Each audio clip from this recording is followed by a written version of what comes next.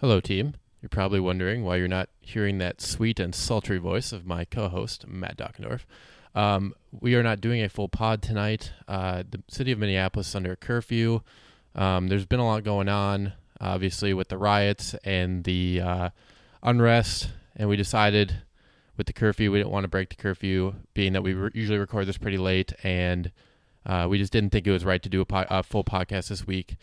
We will be back next week with normal hijinks and everything else, but we just didn't think it was right to do one this week, taking the week off. I think it's important that everybody does their best to help out in the community. There's going to be a lot of people that need help, whether donations or donating time to help clean up stuff.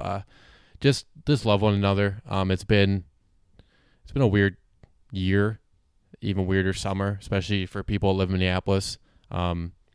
So yeah, just people are going to be needing help. So help out whenever you can. In good news, my brother's getting married this weekend. Your co-host and I will both be at that wedding.